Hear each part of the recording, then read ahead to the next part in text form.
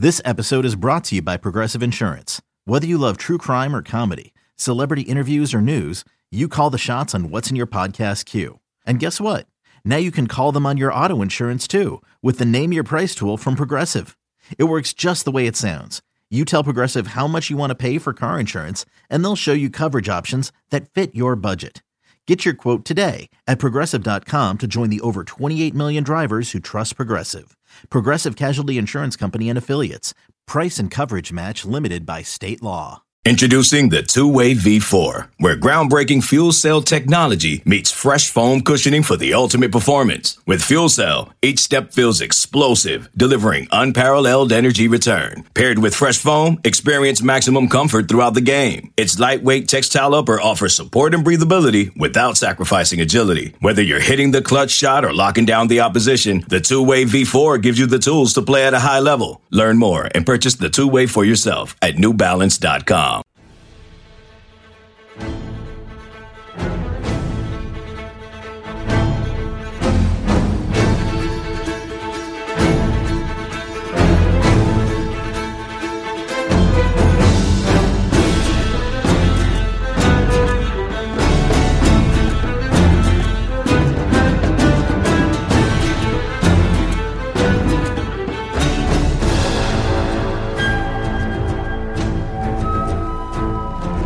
All right, welcome into the Hoist the Colors podcast. I am your host, Stephen Igo, the publisher of HoistTheColors.net and the host of this podcast.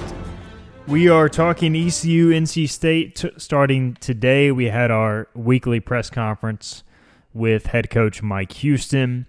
We got our first depth chart of the season. Shortly, I'll go over some notes on that.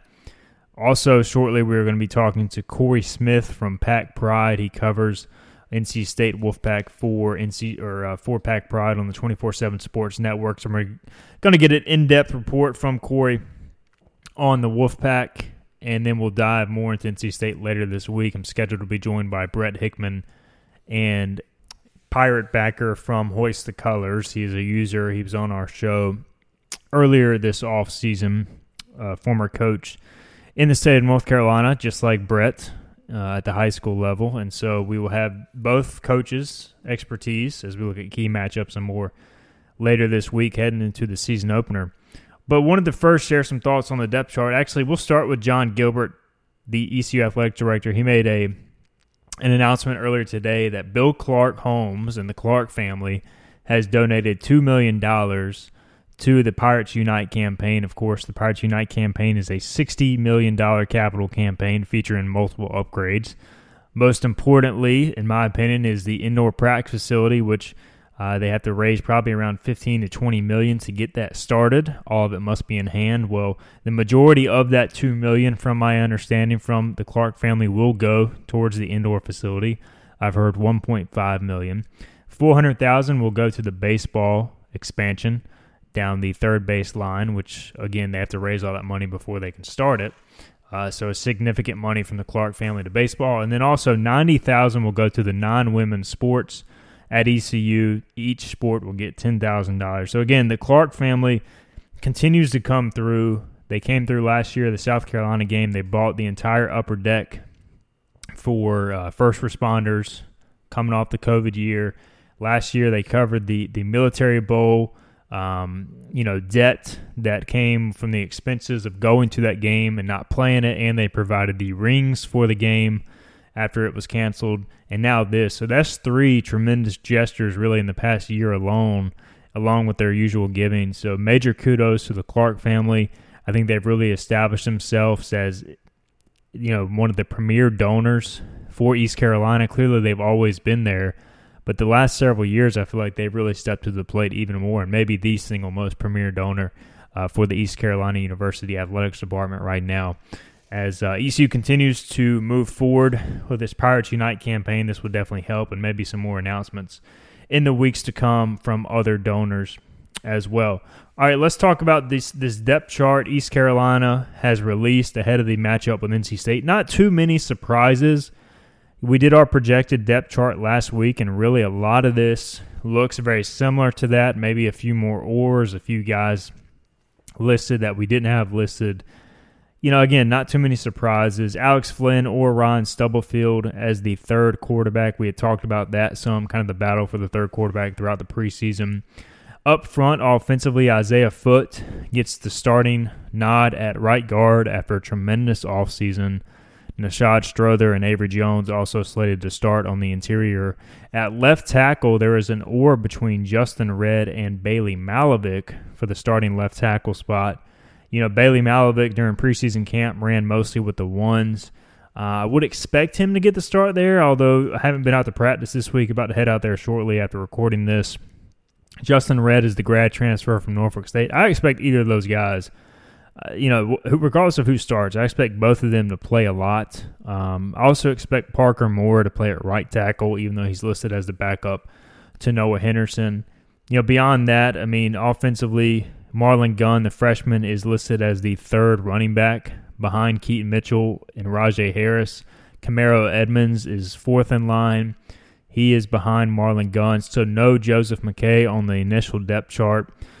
Receiver-wise, Isaiah Winstead, Jalen Johnson, unsurprisingly listed as your starting receivers outside, and then inside, C.J. Johnson, your starting H receiver, with Brock Spalding also in the mix, as well as a true freshman behind C.J. A lot of that probably due to injuries to Macy O'Donnell and Josiah Hatfield missing the first game of the year, along with Game 2, due to suspension. So a chance for the freshman Brock Spalding to step up immediately in his early days as a Pirate. Flipping to the defensive side of the ball, the most glaring omission is Rick DeBrew, the fourth-year defensive tackle, starting defensive tackle, is not listed on the depth chart. Last week when I was out of practice, he was running with the scout team. I've heard it's discipline-related. Do not know at this time if he is suspended or what exactly is going on there. I was just told that ECU is prepared to play without him.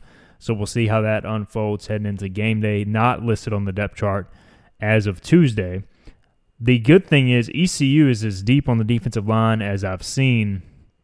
They have 6 guys listed for the interior defensive line spots, but really it goes beyond that. They've got even more guys. Like a guy like Jason Shuford is not listed on the defensive line depth chart, even though he could potentially play. At defensive end, you've got Emmanuel Hickman or Chad Stevens. Josiah Robinson, the Michigan State transfer, has also made the depth chart after a really good preseason camp. So, that's 9 guys looking at the interior defensive line. Deontay Johnson, J.D. Lampley, a freshman, makes the depth chart. Xavier McIver, Elijah Morris, Surratt Aware, Chandre Mims, and then the 3 defensive ends. That's 9 guys you could see on game day just for 3 defensive line spots. At outside linebacker, Jeremy Lewis, not surprisingly, the top outside linebacker. He's backed up by Jack Powers. And then Eric Doctor Jr. and Samuel Donka, a freshman, are behind those guys. At inside linebacker, Xavier Smith and Chance Bates are listed as the Mike linebackers, with Xavier getting the start. Miles Berry, another veteran of the defense, listed as your starting will linebacker. He's backed up by Taylor Jackson or Georgia Southern transfer Michael Edwards III. Speaking of oars, there is 9 oars on the defensive side of the football. There is 6 on the offense. And really, we've talked about it. Regardless of who's listed as a starter here on defense, I'm not too concerned about it because they're all going to play. The majority of the guys on this depth chart are going to see game action on Saturday. That's just the way Blake Harrell's unit operates. They thrive on depth, aggressiveness, all that sort of stuff, so they're going to roll these guys in and out. In the secondary, Gerard Stringer is listed as your likely starting Sam linebacker, although Jaira Wilson is listed as a potential or starter, and he is also listed as an or starter with Tegan Wilk at safety, so he could play Sam or safety. Kingston McKinstry, former JUCO transfer, also listed at the safety spot behind Stringer and Wilson. At the other safety spot, Julius Wood or Sean Dorso. That's your field safety position where those guys will play more deep coverage, cover more ground. And then, like we talked about earlier, Tegan Wilk or Jaira Wilson at the boundary safety, where they'll play more in the box, more versus the run. Devin King, former Marshall transfer, also listed on the depth chart behind those guys. Then at cornerback, the question is, who's going to replace Jaquan McMillan? Well, we know Malik Fleming's going to start on one side. He's listed as the starter at that spot. On the other side, the potential starters are Demel Hickman or Jawan Powell. Of course, Jawan Powell is your former starting safety. He was shifted to corner, which he was originally recruited for this offseason. He's had a really good last few weeks of practice. So him and Demel Hickman will likely get the start there. I think they'll both play. Apri Washington is listed as a backup at both corner spots. He's the grad transfer from Buffalo, another candidate to play. And then Isaiah Brown Murray, a freshman who's had a really good offseason, also a candidate to play. So again, tons of names here, especially defensively. I expect them all to play a role, or the majority of them to play a role. You know, last year they played 19 to 20 guys most game days defensively, and I think for sure you're going to see that once again heading into the season opener. On special teams, the big thing here, kickoff return. Keaton Mitchell is listed as your top kickoff return man. Of course, the 1,000-yard running back. Mike Houston, I asked him about it. He said, A, Keaton Mitchell wanted to do it. B, it's a chance to get Keaton Mitchell the ball more in space. So why not? I mean, I get it. There's risk. You're potentially exposing him to more hits, but he also said we wouldn't put Keaton back there if they didn't trust the blockers they're going to put around him. So you're going to see a lot of starters on special teams, or this kick return, punt return, kick coverage, punt coverage. It's just, you know, I think they want to be a lot better on special teams this year, and that's why you're seeing some of the guys that we'll see out there on Saturday. Punt returner, Malik Fleming is listed as your top punt returner. Again, Tyler Snead did both these things in past years, did it at a pretty high level. Malik Fleming was a dynamic returner at Hapeville Charter in Atlanta in high school, so he's got some experience doing it, just not at the college level. Place kicker, no surprise, Owen Daffer. No surprise at punter with Luke Larson. And then Luke Larson will also be the starting holder. And then for snappers, Charlotte transfer Colby Garfield or North Carolina Central transfer Alex Harper are listed as your potential snappers with an or between them. So lots of ors, lots of depth. You know, again, not too many surprises outside of the lack of inclusion. Maybe for Rick DeBrew, you also don't have Jacoby Simpson on the depth chart. He is a second-year linebacker who transferred in from formerly from TCU, but he transferred in from junior college. So again, but outside of that, I mean, really not too many noticeable absences. There is no Taji Hudson, no Tyler Savage, no Josiah Hatfield, but again, Hatfield's out due to academic suspension, and then with Taji Hudson and Savage, they have both missed a lot of time due to injury this preseason. If you've missed a lot of time due to injury, it's hard to practice. It's hard to play if you don't practice, and so therefore you have those situations. And we've seen season opening depth charts have things listed a certain way, and then by game day, it's completely different. So, you know, it's good to have a depth chart on paper. It gives us something to talk about.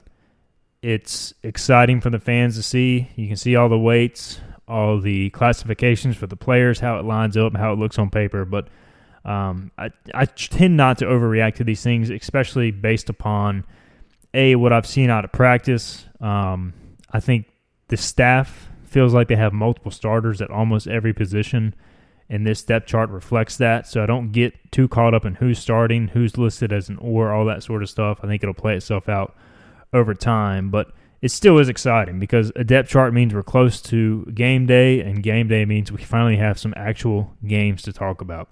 Speaking of actual games to talk about, we're going to preview this Saturday's football game with Corey Smith from Pack Pride. He is going to join us on the other side. You're listening to the Hoist the Colors podcast.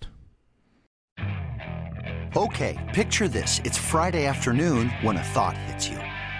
I can spend another weekend doing the same old whatever, or I can hop into my all-new Hyundai Santa Fe and hit the road. With available H-Track all-wheel drive and 3-row seating, my whole family can head deep into the wild. Conquer the weekend in the all-new Hyundai Santa Fe. Visit HyundaiUSA.com or call 562-314-4603 for more details. Hyundai, there's joy in every journey. Another day is here, and you're ready for it. What to wear? Check. Breakfast, lunch, and dinner? Check. Planning for what's next and how to save for it? That's where Bank of America can help. For your financial to-dos, Bank of America has experts ready to help get you closer to your goals. Get started at one of our local financial centers or 24/7 in our mobile banking app. Find a location near you at bankofamerica.com/talktous. What would you like the power to do? Mobile banking requires downloading the app and is only available for select devices. Message and data rates may apply. Bank of America N.A., member FDIC. All right, welcome back into the Hoist the Colors podcast. I am joined now by Corey Smith He is the beat writer for NC State on 24/7 Sports, packpride.com. Check out their work. They're covering the game, NC State, all things Wolfpack athletics, recruiting. Michael Clark also does a great job over there at Pack Pride. Corey, it's game week. You ready to go, man? Yes, sir. Yes, sir. As we said before, I'm I'm sick of hearing about all the offseason stuff, all the hype and everything building around any team basically at this point. I'm just ready to see them actually hit the field. Yeah, I was going to ask Corey, like, how different is it, for you guys this offseason? Because, clearly there's always like offseason hype and there's always offseason overhype for the most part. But, this year with NC State coming off a 9-3 season, there's national expectations. I'm sure locally there's high expectations. Like, what's kind of that balance been like for you guys to write about that and also trying to keep, some things in perspective that, they still have to go out and win the games to deliver on this hype? Yeah, it's been different, to say the very least. It's funny because it feels like every story that we write, every story that we put out, there's NC State fans writing back to us like, let's win one game before we start talking about Clemson. Let's win one game before we start talking about the ACC championship game. And we get that, but at the same time, it's also what else are we going to talk about? We're talking about the entire season as a whole and previewing it. And yeah, I mean, this hasn't happened in a very long time for NC State in terms of, the hype building around the program. The last time that NC State was ranked, even in the coaches poll as a whole preseason, was 2003, which was also Phillip Rivers last year. That team was number 14. So this is the highest ever at number 13. Number 13 in the AP poll was also the highest since 1975. So, the preseason hype is a new thing around here. But I will say it does significantly help that UNC went through it last year and went through the things that they went through, because now this NC State coaching staff is kind of saying, look, we're not that team, but don't start thinking that you can be, better than you really are. Know that you can fall from grace that quickly as well. Look at this schedule, Corey, and, I assume if I was Dave Doeren that you would want to probably open with Charleston Southern rather than open at East Carolina. Now, granted, they have an extremely veteran team, so maybe it's not that big of a deal in the grand scheme of things. But like when you look at the schedule, all the hype, like how much nervousness, I guess, do you kind of sense from the Wolfpack faithful? I'm sure the team is confident, but like the fans, are they nervous about this game opening at ECU versus maybe playing an FCS team at home to open things up? Yeah, I mean, there's definitely some nerves. There's a quiet confidence from the team as a whole, just in the fact that, they know where they're at. They know plenty about, where things stand for them. But, you saw Dave Doeren the other day talking about this, about the history at ECU. And, they haven't won a game his tenure at ECU. They lost the 2016 game, which was Ryan Finley's, first real year where he was a starter. So things have changed significantly for both programs since then. But yeah, I mean, this is a team for NC State that does feel confident in where they're at. But yeah, I mean, you never know what's going to happen in Greenville. You never know when you go into that atmosphere, what's going to take place. And for NC State, the long history of struggles at Greenville kind of creeps up in the minds of the fans. But you don't really get that sense from the players or from the coaches, in the sense that, this is a completely different team than any of those previous teams. And they have to go in there with the confidence that they can go in and win this game too. Were you surprised that Doeren talked so openly about their previous struggles in Greenville? He mentioned they're 1-4. He mentioned they had struggled. Like, as the beat writer watching the press conference from the opposing team, like I was a little surprised he was so upfront about it. I actually kind of, got my respect a little bit, just like addressing that. Just what was your thought on him not, shying away from mentioning that stuff? Yeah, I mean, one thing I will say is that Doeren, one thing I've noticed over the last couple of years is that Doeren likes to use these press conferences as kind of a statement to his players too, but also he's not going to, shy away from respect for the other team, because he doesn't want anybody under any circumstances to think that he's disrespecting them. So he's very smart about that. And then at the same time, like I said, I think he just kind of uses these and there was a couple other things that he threw in there about, certain players that hadn't really lived up to expectations in fall camp. And, he had a nice way of saying some things about, it's kind of a statement to his players that, we can't overlook this game. You need to know about this game. We've talked about this, but he's just kind of reiterating a lot of the things that he's probably said over and over again to his players, and just saying it to the media now at this point. Because it's interesting. That's not something that he's really talked about over the last several, he's had months to talk about it now at this point, and he hasn't addressed that at all. But I think now that it's game week, it's like, hey, we need to know about these things. We want to reiterate it, and we want our fan base and everybody else to know that we understand, what's at stake here. We are visiting with Corey Smith of Pack Pride. Corey, Devin Leary getting a lot of preseason hype, and rightfully so. I mean, his numbers last year were incredible.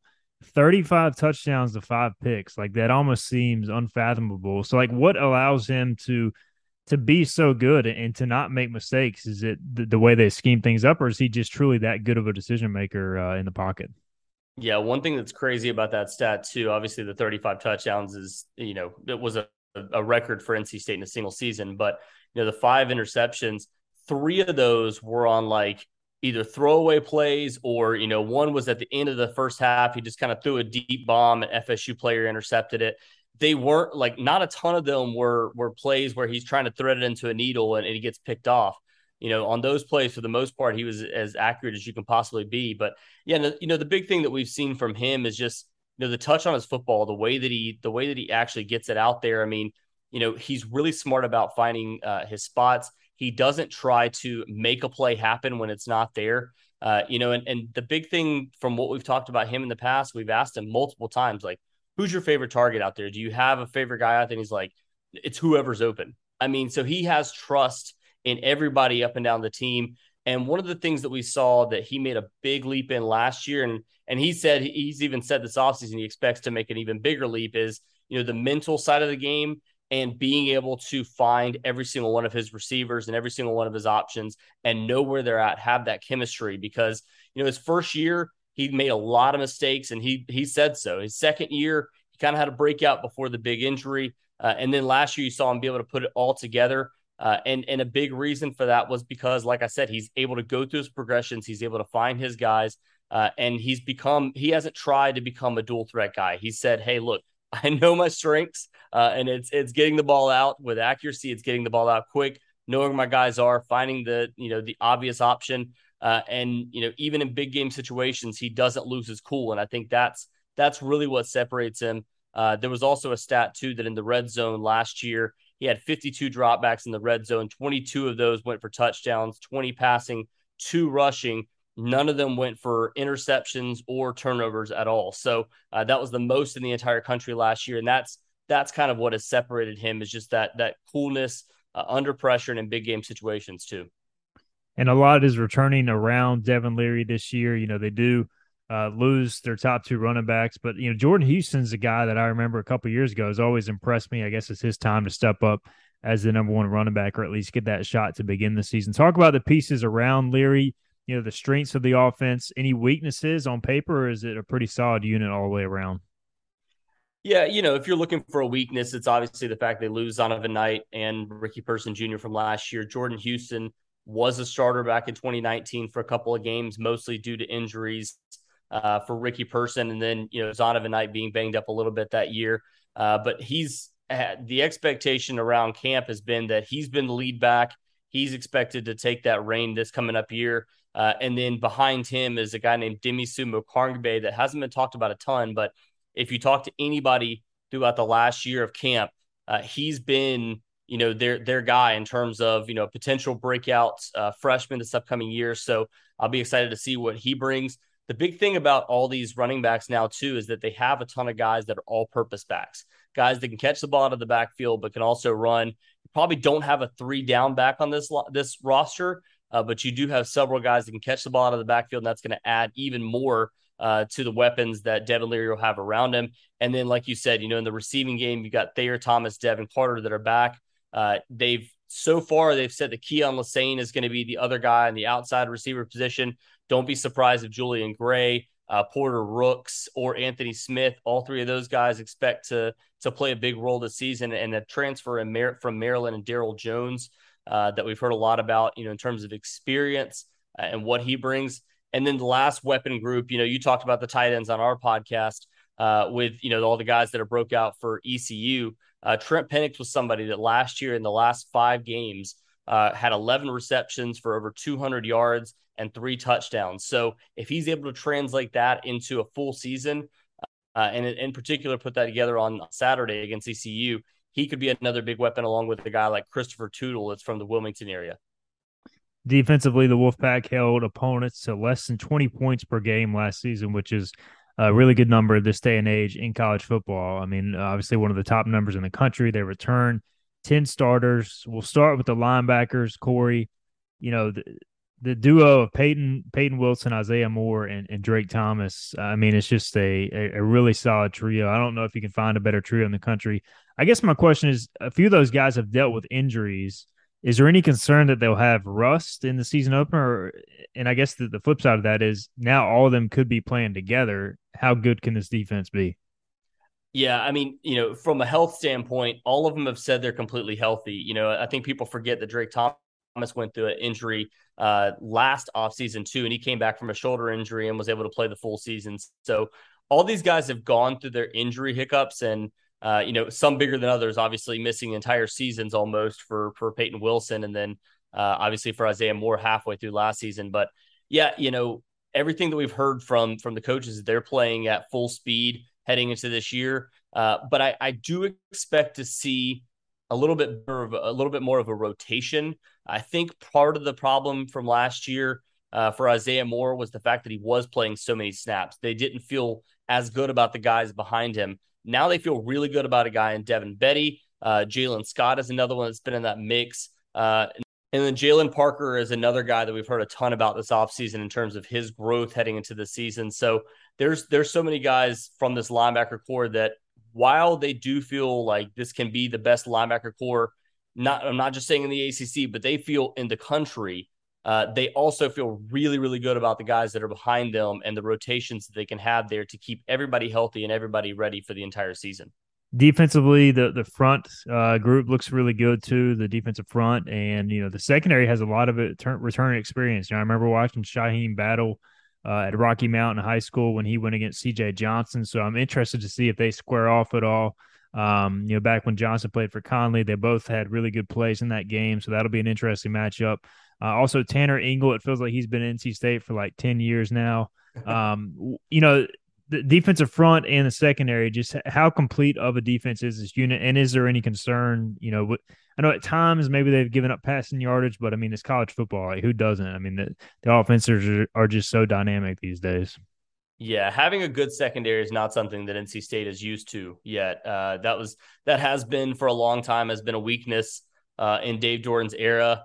And we've seen it slowly get better over the last couple of years after bringing in Tony Gibson, after bringing in, several guys that have been able to really help this unit as a whole. And one of the big players they got to, you mentioned Shaheem Battle, who I think has a chance to be a shutdown corner this year. They also bring in Derek Pitts last year, that was a transfer from Marshall, was previously at West Virginia with Tony Gibson.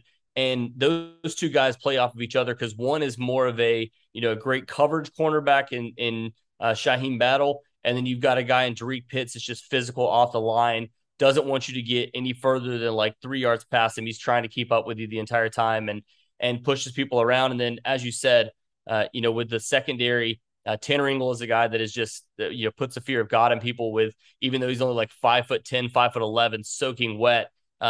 He will run through people on a consistent basis. And then, Devin Boykin is another one that's an in-state player that's going to be playing alongside him with Cyrus Fagan, that returns from injury, was a former 4-star player, came over from FSU last year and was injured in the second game.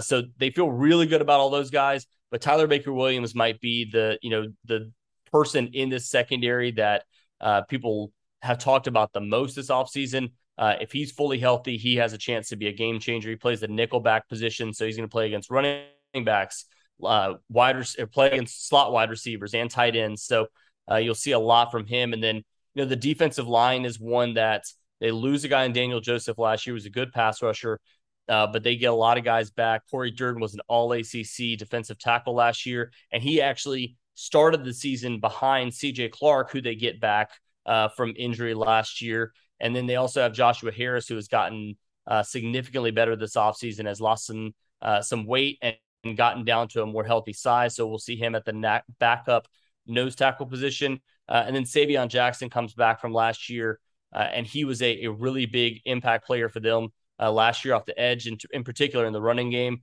And the last guy in that, that three-man defensive front going into this year that they feel really, really good about is the guy in Davin Vann, former wrestler, and just kind of an athletic freak. I wouldn't be surprised if he lands on the freaks list next year for the type of play that he has. I think he has a chance to be the best pass rushing defensive end on this entire team this coming up year, based off of what he did at the end of last year, just kind of stepping in for Savion Jackson. So they feel really, really good about that rotation there. Not as good as the linebackers, but that front really sets things up for all those guys in the defense behind them.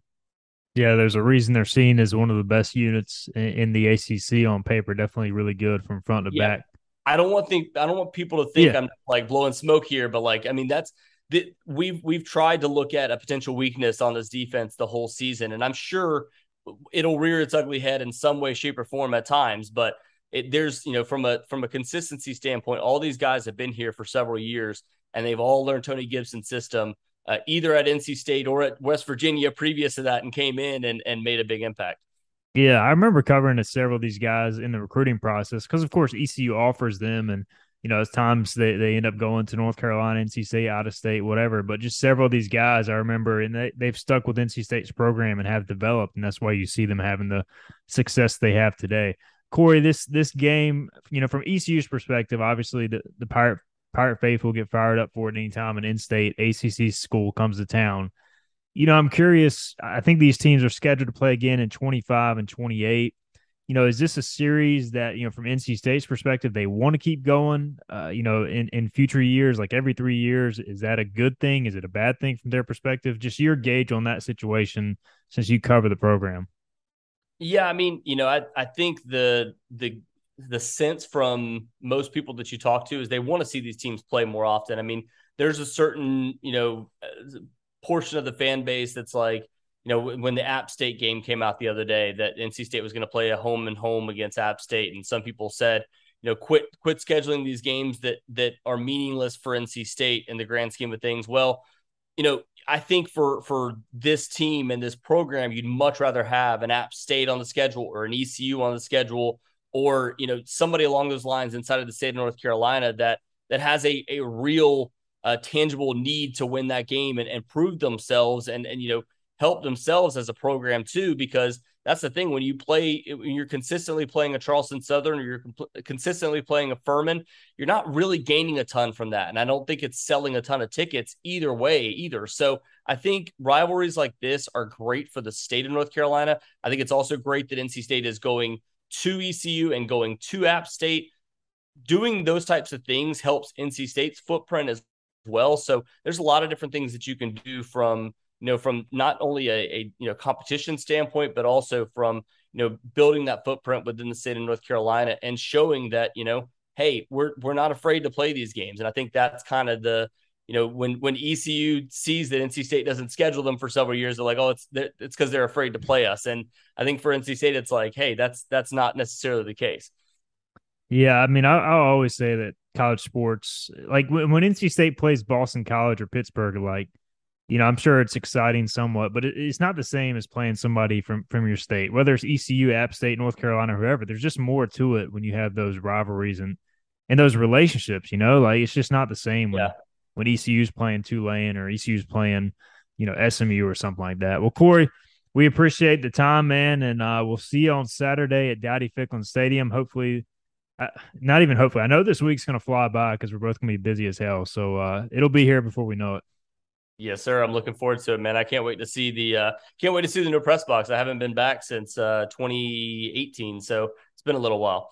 Yeah, new Town Bank Tower. It's pretty nice up there. It is soundproof to an extent, so it'll be kind of hard to get a gauge for the game. But I think NC State's similar, so as far as the game atmosphere, so you'll be used to that. But yeah, man, we'll see you Saturday. All right, thanks so much, Stephen. I appreciate it, man. That is Corey Smith. Again, we appreciate his insights ahead of NC State's trip to East Carolina for the season opener in Greenville, North Carolina. And that'll do it for the Hoist the Colors podcast, this edition of the HTC pod. We will be back with you later this week. I'm hoping for Thursday for a final episode drop, a preview ahead of Saturday's noon kickoff. We'll try to get that out early Thursday so we can give you some time to digest it heading into the season opener. It's almost here, folks. Just a couple more days. Thank you guys for listening to the Hoist the Colors podcast.